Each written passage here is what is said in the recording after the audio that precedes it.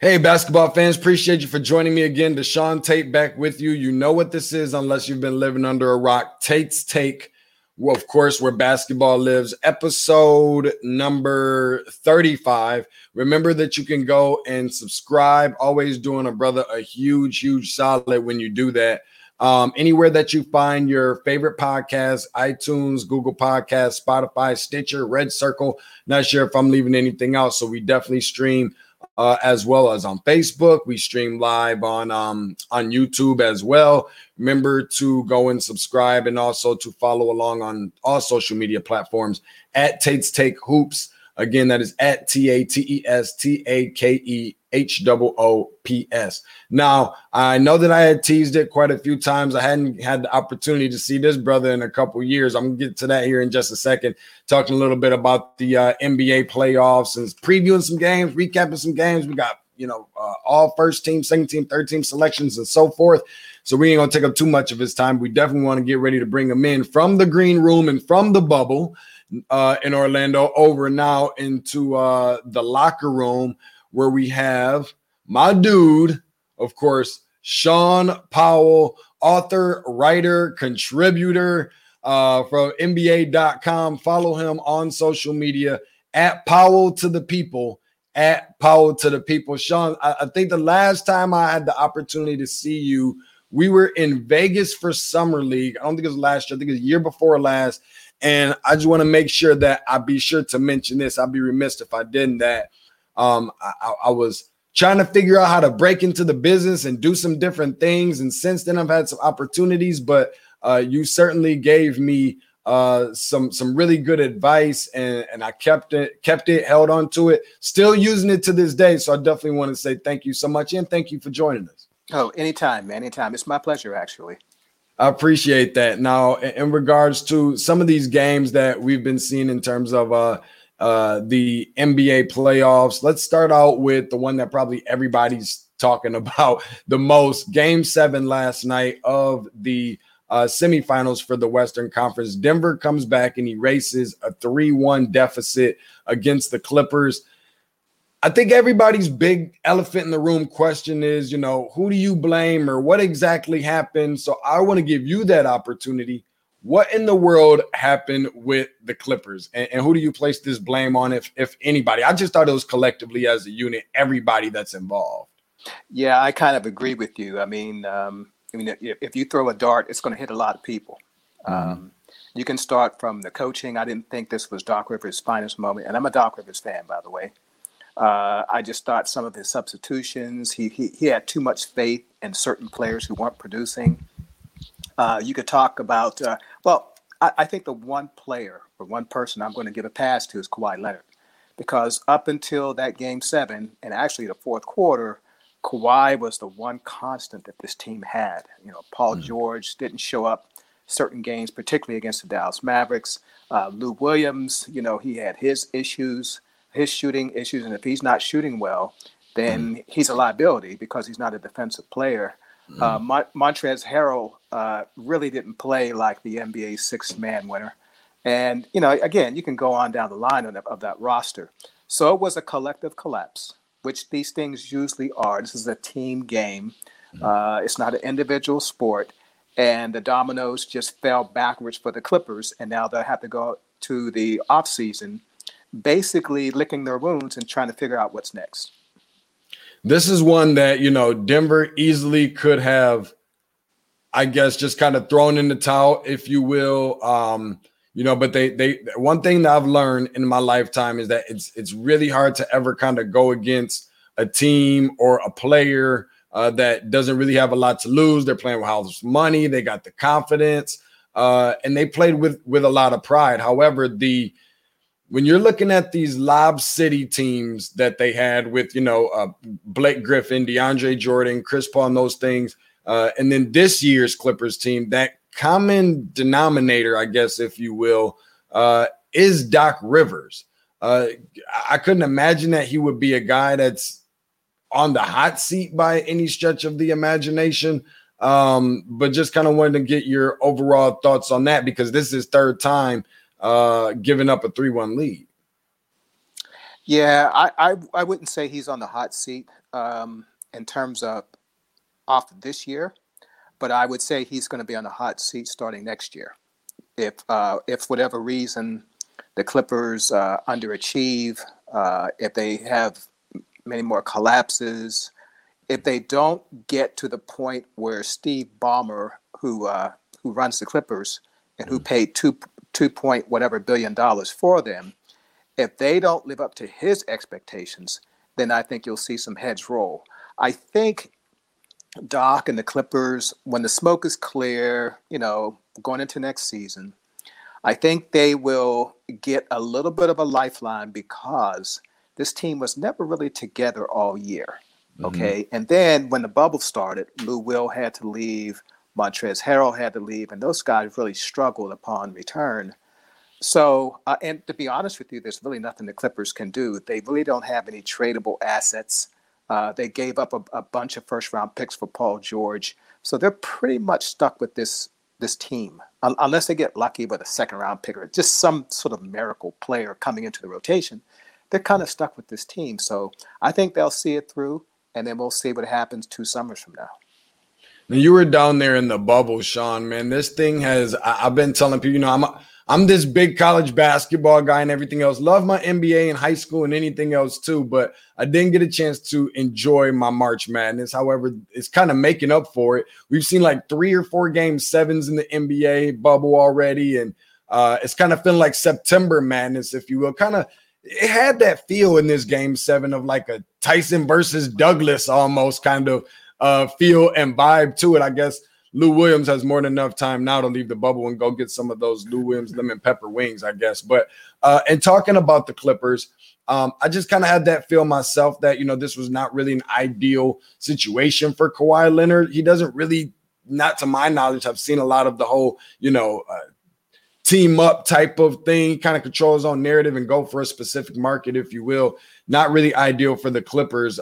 First field goal that they scored in the fourth quarter came with 5 minutes left. But I want to switch over now and talk a little bit about Denver, who's in the conference finals for the first time in 11 years. And Jamal Murray saying, going forward, not only does he want the respect from his media, do you give him that respect? And also previewing this Lakers for game 1 that's going to be taking place, that they have to respect us too. What does Denver have to do or need to keep from doing? I guess same question for the Lakers in order to advance to the finals. Well, I think they have to keep the same mindset that they had with the Clippers, that, hey, you know what, the pressure's all on the other team. We're just going to play loose. We have nothing to lose. Nobody expects us to get this. But, you've heard all that stuff before. Mm-hmm, mm-hmm. And I think they have to adopt that strategy because it worked so well for them. It worked well for them when they fell behind Utah 3-1. And it worked well for them in the series against the Clippers. As far as the respect that Jamal Murray is talking about, first of all, as an individual player, he had my respect when he dropped those 50 pieces against Utah. So, I mean, if you're not a very good or borderline great player, if you do that, I mean, that's something that you just don't see in the NBA very often. Same thing with Nikola Jokic. The one thing about Jokic, and what really makes him dangerous, is, he's skilled.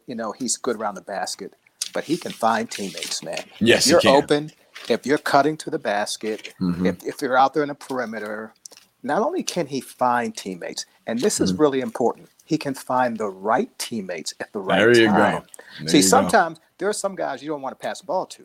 Yeah. you know what I'm saying? I guess, is that what Michael Porter was kind of hinting towards a little bit? Well, some of your team, you have to know your personnel. See, you're not going to throw the ball out on a perimeter to a guy who can't shoot 3-point shots because all he's going to do is turn the ball over or get rid of the ball. And at the same time, you're not going to throw a pocket pass to someone who can't finish, So the one thing about Jokic is he knows his teammates' strengths and weaknesses, and he finds them. He gives them confidence, helps them along, and that is so, so important. And that's what sets him apart from a lot of other big men. As far as the series with the Lakers is concerned, nobody thinks that the Nuggets are going to win it. I don't think the Nuggets are going to win it. I think that at this point, they're playing with house money. This is a team that hadn't been to the conference finals in 11 years. This is a team that's never been to the NBA finals ever. So this is a huge step for the franchise. And also keep in mind that most of the players in that rotation are very young. And so each step you take, the deeper you go in the postseason, it gets a little bit tougher. And now they've got LeBron James standing in their path. And that's why I just think they need to adopt the attitude that, hey, you know what, we're just going to go out there, play our game, no pressure. All the pressure's on LeBron, all the pressure's on AD, and we'll see what happens. Just curious, I know you got the Lakers beating them and advancing on to the NBA Finals. And how many games do you have that? Well, I was being generous to the Nuggets and giving them 6. Okay. That sounds good. Well, understand this. There is one player that Denver has no answer for. That's LeBron James. Who's going to guard him? You know, if Anthony Davis, okay, well, you know, you can probably put Jokic on him, might kind of neutralize him. Plus, AD has got to stay out of foul trouble because he's got to guard somebody who's pretty good. That's Jokic, okay? But LeBron James, I don't know how he's going to get into foul trouble because what big scorer is he going to guard? Nobody. You know, Paul Millsap, you know, Jeremy Grant, whoever they're going to throw on him. LeBron really doesn't really have to work that hard defensively because none of those guys are scorers. Meanwhile, none of those guys are known as the defensive stoppers. So I think LeBron has a clear advantage in this series only because they don't have anyone to get. For example, if the Clippers had beaten the Nuggets, Kawhi Leonard would have been a good defensive matchup against LeBron James. Similar body types, you know, championship experience and all that. But Denver doesn't offer anybody. Now, I have to be fair also to the Nuggets. The Lakers don't have anyone to throw up against Jamal Murray. You know, they don't have a quick point guard or anybody who's going to try to limit him. So I see 2 players who should have a big series. Jamal Murray, because the Lakers don't have an answer for him, and LeBron James, because the Nuggets don't have an answer for him. And lastly about the Nuggets, after going through a pair of 7-game series, it's just an honest question here. How much do they have left? That takes a lot out of you. A lot. Also consider under normal circumstances, you in a couple games you would have maybe 3 days off, maybe even 4, depending on how the TV schedule goes.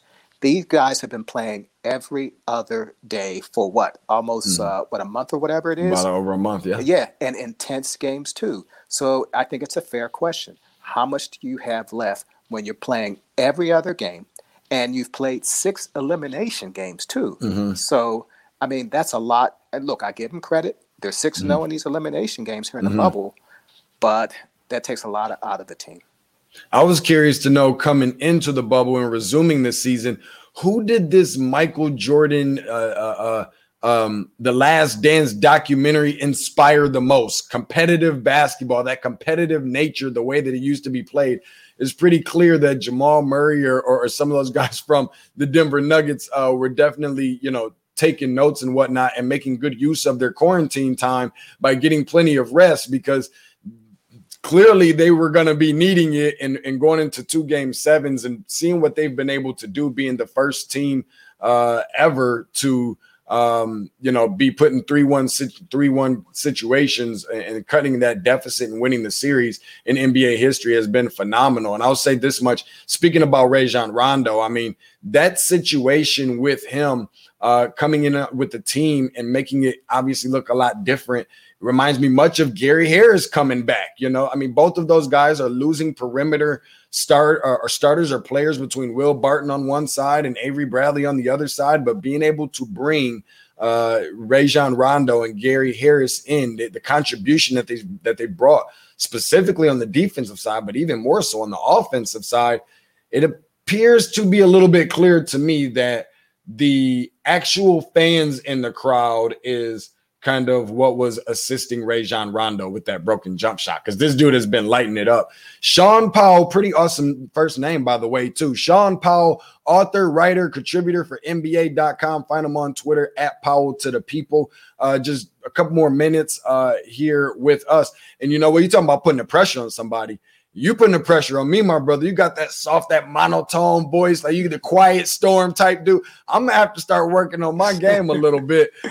Start getting my game up a little bit. On to this other series. where we saw last night the Miami Heat take down the Boston Celtics 117-114 in a thrilling fashion in overtime. Miami now leading that series 1-0, right when I thought that Miami had met their match, because essentially these are two teams that arguably looked the most impressive at one point once the playoffs started and kind of got a couple games under their belts.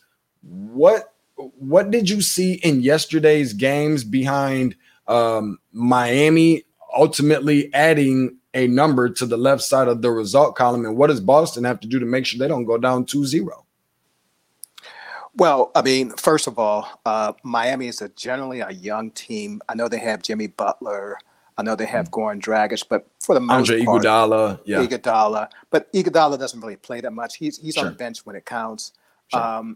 The one thing I will say about Miami is that they've got players with basketball courage, players who are not afraid of the moment, players who are not afraid of taking a big shot. You saw Jimmy Butler, who was kind of quiet offensively for much of that game, but when it came down to it, he took the actually two biggest shots, one at near the end of regulation and the other near the end of overtime. And you saw Bam Adebayo go up and challenge Jason Tatum for the dunk.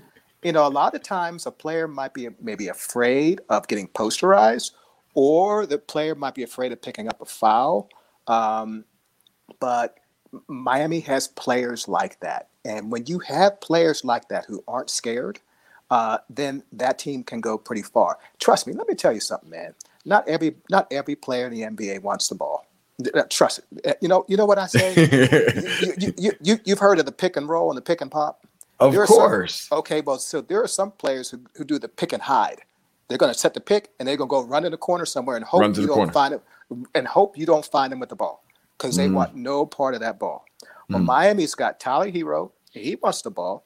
They got Duncan Robinson. He wants the ball. Dragic. He wants the ball. Jimmy Butler. He wants the ball. So I think when you're talking about playoff teams, you have to have players with that mindset who aren't afraid if they fail, what's going to be on social media, Twitter, what are people going to say. Jimmy Butler doesn't care what you say if he fails. And because he has that belief, he's saying, you know what? I have the confidence to take the big shot because I'll take all the arrows if I fail. Not a lot of players want that smoke. You know what? And I agree with that. And something I think a lot of people need to pay attention to is the fact that who doesn't love this Jimmy Butler and Marcus Smart kind of 80s style matchup where there's a lot of physicality, there's a lot of toughness, a lot of bravado that is intertwined in between these guys. And they have probably been just about as clutch as anybody has really been consistently and persistently over the course of the NBA playoffs. And just thinking about a guy like Marcus Smart, with 26, 3 and 1 assist yesterday, 50% from the field, 50% from three, the job that he's been able to do with Gordon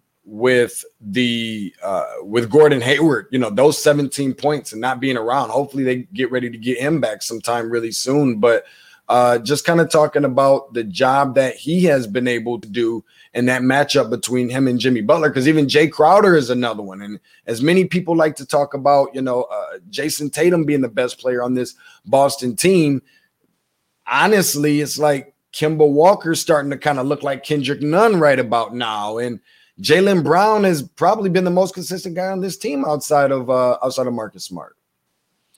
Well, Marcus Smart is one of my favorite players because he got some dog in him. I mean, you can see, again, he's got some Jimmy Butler in him. Or I guess I should pay him the ultimate honor and say Jimmy Butler got some Marcus Smart in him. Okay? Let's not get it twisted then. I got you. But the one thing about Marcus is that he came in, when he steps on the court, he makes defense the priority. That's why he made, one of the NBA's all defensive teams.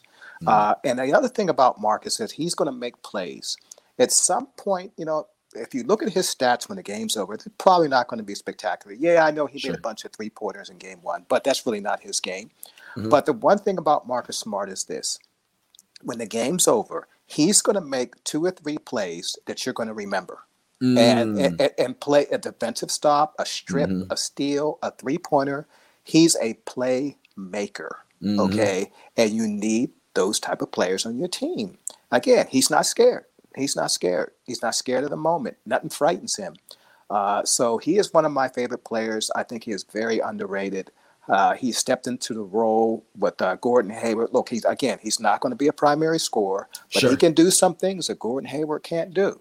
And look, Gordon Hayward is doubtful for tomorrow night's game. He may play. He's missed a lot of time. So even if he does play, he might be a little bit rusty. And I think if Boston can get anything from him in this series, it'll be a bonus. I think with Gordon Hayward and the Celtics, I think if they get to the NBA Finals, then I can think you can see a realistic contribution from him. Because then by then he'll have some games and some practices under his belt. The thing I love is Marcus Smart. You know, his defense, I think, has kind of been overshadowed a little bit by his offense.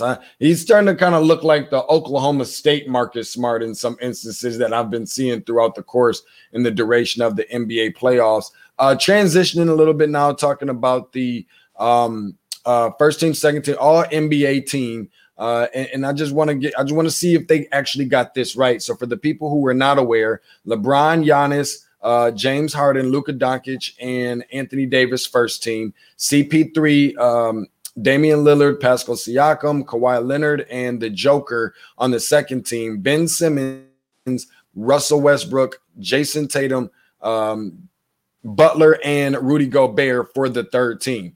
No Trae Young, no Bradley Beal. Is this fair? Should this be kind of the feeling of like a slap in the face? Because I personally think Trae Young has upped his game just as much as anybody else. Is it fair for it to seem like so much of being on these teams has to do with winning games instead of being so much about individual? Well, every voter is going to bring in their own philosophy into the mix. Some people put a priority on that. Other people put a priority on stats. Other people put a priority on whether or not you've paid your dues. And I think when it comes to Trae Young, has he paid his dues? The other thing about Trae Young is he's got to get better on the other side of the ball. He's got to become a better defender for people to give him that kind of respect. As far as Bradley Beal is concerned, I mean, simply this. People really didn't see much of Bradley Beal because, number one, the Wizards don't make TV games. And number two, they were a losing team. So I think that was a strike against him, even though he averaged 30 points a game. I didn't have a major problem with the teams. I had a ballot. I had Joker on the first team over Anthony Davis. I just think that he had a better impact on his team. But it's a nitpick. I mean, I'm not going to sit here and say Anthony Davis wasn't deserving. But I had Joker on the first team. Otherwise, for the most part, I think the voters get it right.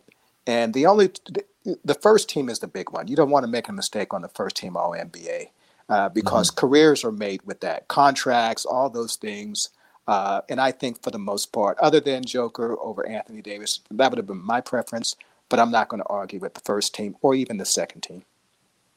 Just taking a quick back step, one thing that I didn't have the opportunity to ask you, Sean, is what your prediction was for who you have advancing from the Eastern Conference Finals to the NBA Finals, and in how many games? As it stands right now, I would say Boston, LA. We'll probably do for like a 1980s throwback, when you had the Celtics and Lakers going to the finals every year, although this is a little bit of a different twist because you have LeBron James here. The Lakers have been down for so many years. The Celtics really haven't been back to the finals since they had KG and Ray Allen and Paul Pierce and lost to Kobe. I can see that situation. The one thing you have to keep in mind is the urgency of LeBron James. Number one, he's 35 years old. And there's no guarantee that you'll get back to this point. He was hurt last year. And at that point, even though he takes great care of his body, sometimes fluke injuries happen. So there's an urgency on his part to win a title with the Lakers. The other reason why there's an urgency is because it's only going to get tougher next year. Brooklyn's going to be in the mix next year with Kyrie Irving and Kevin Durant. Yeah. Guess who else is going to be in the mix next year? The Golden State Warriors. Okay, they're healthy. They have the number one pick in the draft, which I think they're going to flip for maybe someone like, who knows, Bradley Beal or something like that, and add some immediate help. So I think LeBron knows that age is working against him because he's Mm-hmm. getting older. And I think the landscape is working against him because there will be more contenders next year. And the contenders that are for right now, they'll still be strong. Milwaukee will be back. Denver will be back. Utah will be back. Boston will be back. Toronto will be back. All those teams that are good right now, they're going to be good next year. And now just add two more. And so the urgency to win now, particularly when you're right at the doorstep anyway, I think that urgency is within LeBron James. So not only do we have the same name, but we also pick the same teams to move on in advance to go to the NBA Finals. My last thing I got for you, one thing that you mentioned was the NBA draft. Now that we know that the date is officially set for November 18th, as I'm looking forward to that probably more than anyone else. It's always Selection Sunday. My mama will tell you, Sean. It's always Selection Sunday, and the night of the NBA draft. Don't bother him. The food is made. Put it in the microwave or on top of the fridge. Bag it up, whatever, to keep my two big brothers from storming in there and eating up all the food. Just don't bother him. He's in there working. He's in there doing his thing. So I'm really excited about that for the 18th of November as well. Let me ask you this. In terms of what you know, who you may know in coming into the NBA draft process and looking to be picked up, who sticks out in your mind or who's best fits for any of these teams that you've had the opportunity to see, or any other rumblings that you've been hearing around the league in terms of who a lot of people really believe in? Because this isn't the NBA draft full of, top heavy players and so forth that we've seen in previous years. It's expected to be a down year. Who have you seen or been hearing a little bit about that some of the front offices are kind of high on? Well, it's a little tricky this year. Not only is the draft being held late, and not only have the teams been really unable to work players out, but also keep in mind that the NCAA tournament was canceled. So you didn't have that extended look at certain players that you really wanted to see how they perform under pressure. Okay. And usually in the NCAA tournament, someone comes out of the woodwork that you really either didn't hear of before or maybe had a lightly regarded reputation. He catches fire and all of a sudden, he's shooting up the draft charts. We haven't had anything like that. And throw into the mix a kid like the Ball kid. He didn't even play in the NCAA tournament. He was playing in Australia. So, and there's a couple other European players who, didn't play, in the NCAA tournament, and we don't really know, what they did overseas. And on top of that, there's not that one big, flat out consensus number one pick. So this is one of the most confusing drafts that I can think of in recent memory, because it can go like a million different ways. And also consider, I think I said the Warriors had the number one pick. They had the number two pick. And the team with the number one pick is the Minnesota Timberwolves. And that franchise is who knows what that franchise is going to do. So, look, it could, I think this is a draft. If you have, say, the fifth pick, the sixth pick, the eighth pick, you might end up with the best player in the draft because you just don't really know how this is going to fall. That's right. His name is Sean Powell. Again, author, writer, and contributor for NBA.com.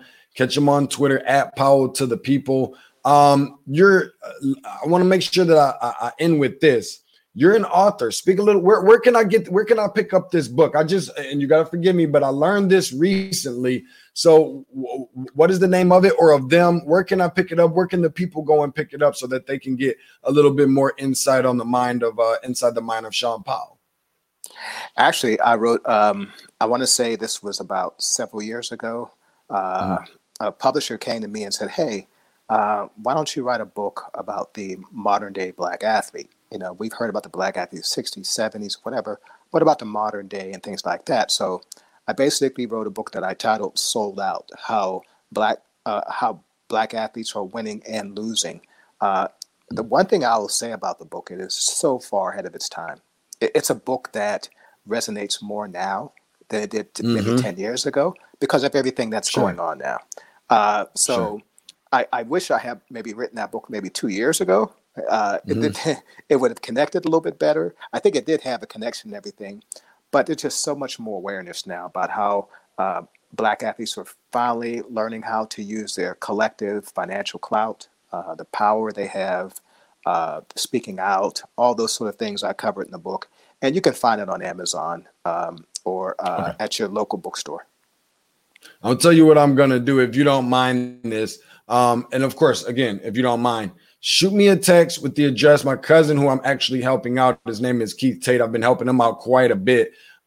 Is a high school coach as well as a first-time dad for the last 2 years, and an author as well, helping him out, kind of push his book out called Black Fatherhood. And I'd love for him to pick up your book, so I'll make sure I get that for him on that end. And then if it's okay with you, go ahead and grab one for you as well, of one of his books, because I just the thought of it all running together, I think that would be really, really awesome. Sean Powell, thank you so much, and thank you again for not just joining us and blessing us with your presence and your knowledge, all the beautiful work that you do, but for also the advice that you gave me. We were at Summer League because I got these big ears for a reason, so trust me, I was listening.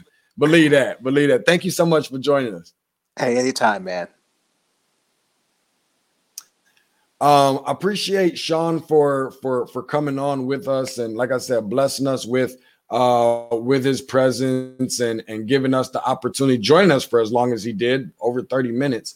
That's a blessing within itself, and so we're overly grateful, overly thankful. And you guys never know who you're going to get on this thing. I mean, we've had Jay Billis, we've had Jeff Goodman, we've had Sekou Smith and Arthur Trish and this person and that person, Scoop Jackson, so many others.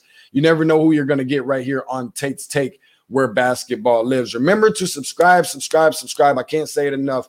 Tell your mama, tell your mom, tell your grandmama, tell your friends, tell your family, tell your enemies, tell everybody. Anywhere you find your favorite podcast, that's iTunes, Google Podcasts, Spotify, Red Circle, Stitcher, also streaming live where you can subscribe as well on YouTube.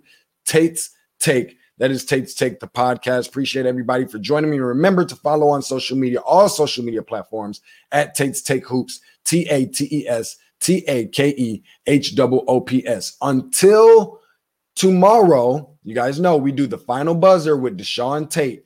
15 minutes after every NBA game, we give a little bit of a recap. Appreciate you guys for coming to check that out. So for those of you who've been praying for me, for those of you who are listening live, thank you so much. And for those of you who are going to go back and listen later and subscribe, and make sure you tell some people to do so, overly grateful and thankful for you to be able to do that as well. Until tomorrow, for the recap of the game, I will see everybody then. Appreciate you for joining me.